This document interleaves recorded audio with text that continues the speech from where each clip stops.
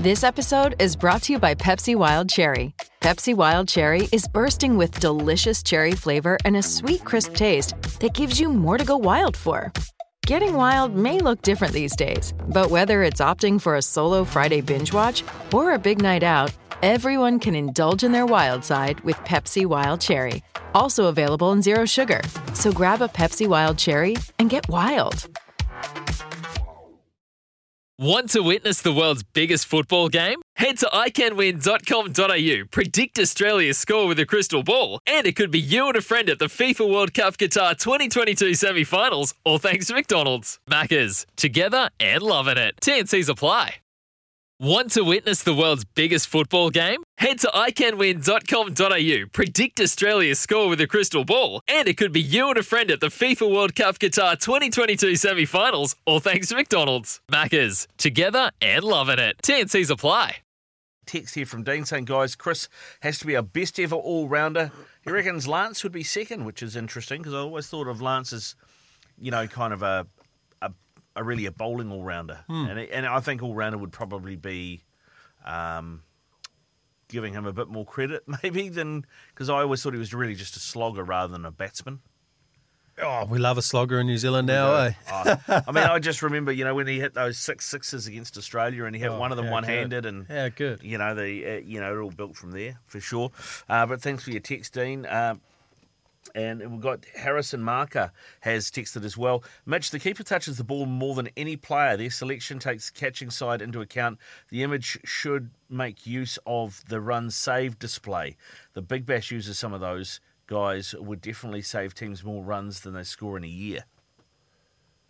Yep. Yeah. It's probably, I guess, it's probably Harrison. That's probably a good point, actually. It's not enough onus is put on like the amount of half chances they miss or another keeper takes. Quinton de Kock comes to mind a lot of the times with catches he'll take that another keeper wouldn't take. So they could go deeper into those stats. So you actually know who the best keeper is. Yeah. Do they little stuff that we'll see with New Zealand, the way their slips are, how much ground does he allow the slip cord in to be able to cover, reach and ability to move? No, I agree. I guess the question we're asking is your World 11 a theoretical 11 to go out and play, or is it the best 11 players? Because most of the stuff comes down to stats from what I've seen.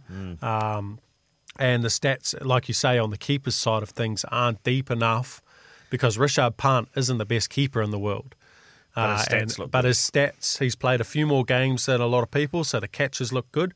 But he also has scored more runs than the other keepers because of the amount of games that he's played. So you've got to find, Harrison, you've got the old mind ticking because how do you actually, on guys who have played less games, how do you get a stat to show who the best keeper of that year was if you're going to pick a keeper every time? Well, that's the thing. I mean, I guess, you look at things like buys and league buys, right? And how many of them are given away.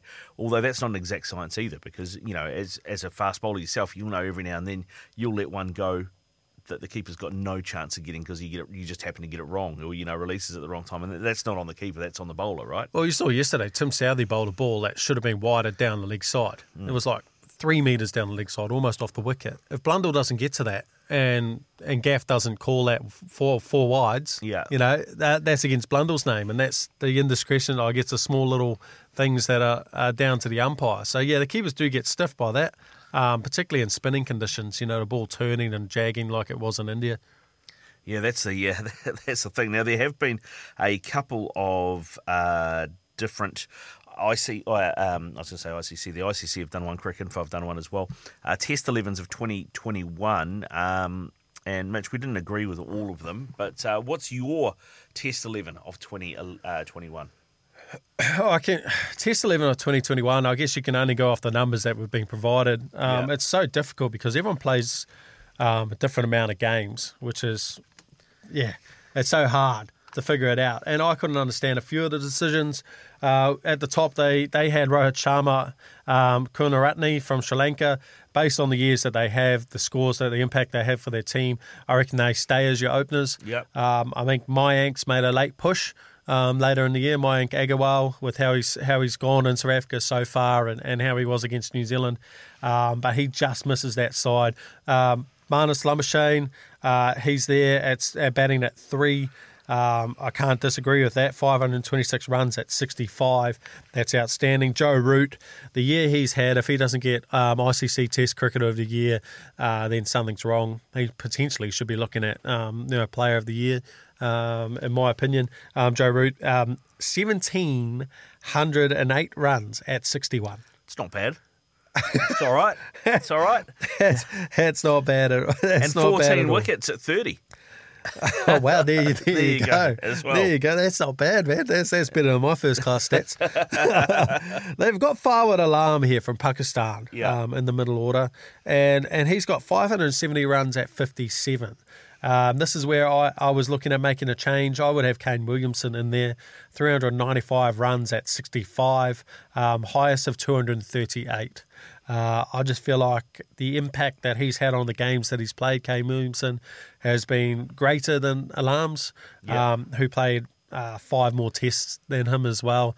Had a great opportunity to score those 571 runs. I think if Kane plays the same amount of matches, he's 700, 800, 900 runs up there with Sharma and Kunaratne this year. So that's the thing. I mean, if Kane plays the same number of matches, he's in the team ahead of Labuschagne, isn't he?